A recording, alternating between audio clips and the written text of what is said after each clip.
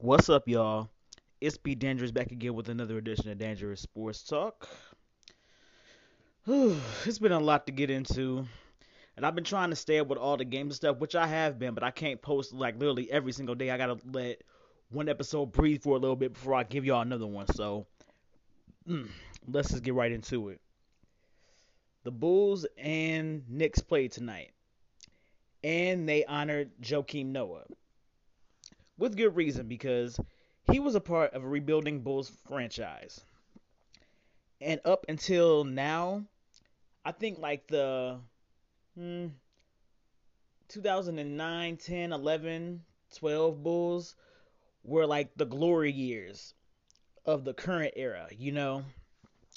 So the game was good, but the Bulls kind of fell behind and they almost completed the comeback.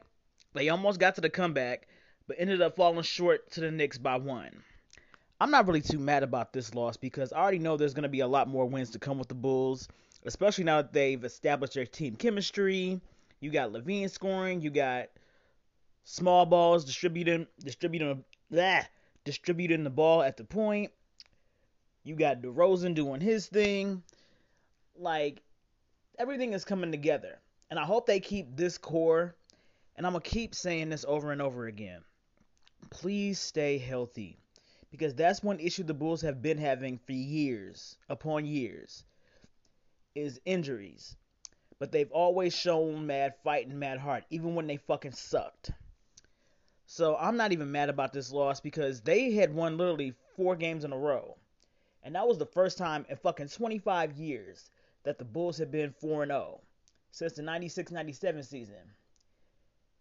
And I'm like, that's kind of crazy to imagine because, for one, I don't want to admit it was 25 fucking years ago. And two, it's like, okay, you guys have the makings of doing something special because I truly believe that the NBA East is a better place when the Knicks and Bulls are very competitive. And neither of them have been really good these past couple of years. So to see both teams on the come up and see like the quote unquote rivalry being reborn before us, like that's always a good thing to see as a basketball fan. Now let's go over to the West. The Lakers won 2 games in a row. Okay, I did a show about the first win, didn't do a show about the second win. But they played the OKC Thunder. They were up by 26 points at one point, and I was already out. I was already out at the bar. I watched the game a little bit, but I really wasn't paying attention like that. But I really didn't trip about the lead because I'm like, leads can be broken. And as sure as shit, I was correct. Not only did the Lakers blow a 26-point lead to the upstart Thunder, but Russell Westbrook had a quadruple double. I think he had something like 30 something points, 10 rebounds, 10 assists, and also 10 turnovers. I'm just throwing out stats out of my ass, but I'm pretty sure that the stat line looks something like that. And not only did he have the 10 turnovers that contributed to the big ass Lakers loss and the blown lead, he also got ejected at the end, like literally at the tail end of the game. So it was a little bit pointless to eject him if the game was going to end anyway, because he thought it was disrespectful for a Thunder player to dunk at the end of the game.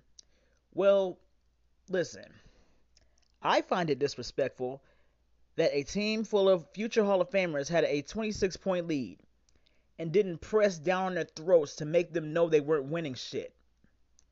To me, you not holding yourself accountable, which you usually do, for this loss was more fucking disrespectful than that Thunder player doing what the fuck he did.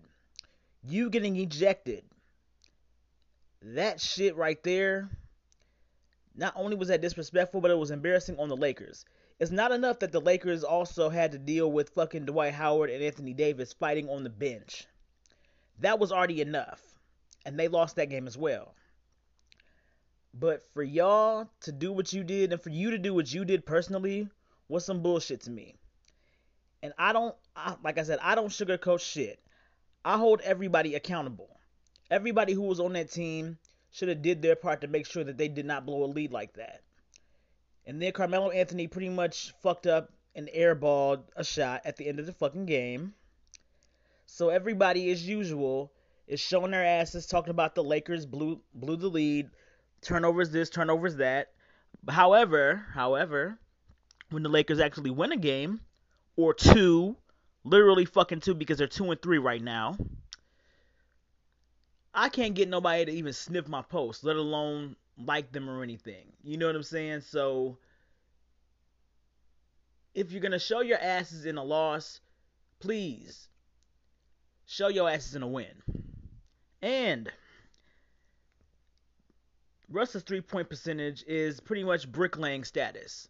But if you're gonna come for Russ's head for doing that, then don't give Damian Lillard any passes either, because he's doing the same thing as Russ is, only fucking worse.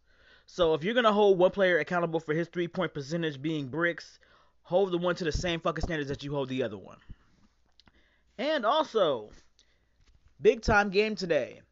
We had the Green Bay Packers going against the undefeated Arizona Cardinals. Now, I actually said this on the mic with Mike. I told him that you can't count out Aaron Rodgers, because even though Kyler Murray has been looking fucking amazing, the Cardinals have been looking amazing, you cannot count out Aaron Rodgers, because we already know that I think 3 of his receivers are out with injuries, so he didn't have very little to work with. But somehow, some way, that bad man did what he was supposed to do, and he won this game for his team. And I'm not even surprised about it. Like, Kyler Murray, he did his thing for the first 7 fucking weeks of the NFL season. And you got your team to this point where you guys can be potential Super Bowl contenders. And I definitely respect that. But when you go against a guy like Aaron Rodgers, you can never completely count him out. As long as he's able to run, he's able to throw, he's able to pass, you definitely got to keep your eyes open and don't let your guard down, because Aaron Rodgers will sneak up on your ass and beat you when you don't think he can do it. And that's pretty much what happened in this Thursday night football game. And I really haven't covered too much NFL because I've been so damn busy focusing on basketball and stuff. But obviously when a big game like this is coming up, I got to talk about it. And this definitely fit the bill. I did my NFL picks. I don't remember exactly which teams I chose, so I'm not even going to go through all those right now. But yeah, like, my main primary focus right now is the NBA season. And, of course, James Harden. His free throw percentage is down. Like, he hasn't taken more than fucking 5 free throws per game. Because I don't even have the stats on me right now, but I know that, like, maybe the first game he had 3, like 3%, like 3. The other game he had 2. Like, pretty much is not going over 5. So pretty much, because we all know that James Harden would flop, and they're not calling the damn flops on him no more, so he can get to the line and get the half of his points that he was getting. So this is when you see what James Harden is really made of. You know what I'm saying? Like, okay, you can't use the line as a crutch to get fucking 30 points a night anymore, because the refs are calling you out on it, and the rules have changed. So, how can you really execute if you can't get to the line every time down the floor? And the Brooklyn Nets, they also lost the game, and they're struggling without Kyrie, which was to be expected. And I definitely respect Kyrie for doing what's best for him at the end of the day. He's standing up for what he believes in. Okay, we get that. But you had to know that Brooklyn was going to suffer in his absence, because you can't look to Harden and KD to do every fucking thing. They needed that third piece, and that third piece was Kyrie. So, it's still fucking early in the season. There's really not a solid foundation to say what's going to happen. And that goes for everybody in the NBA.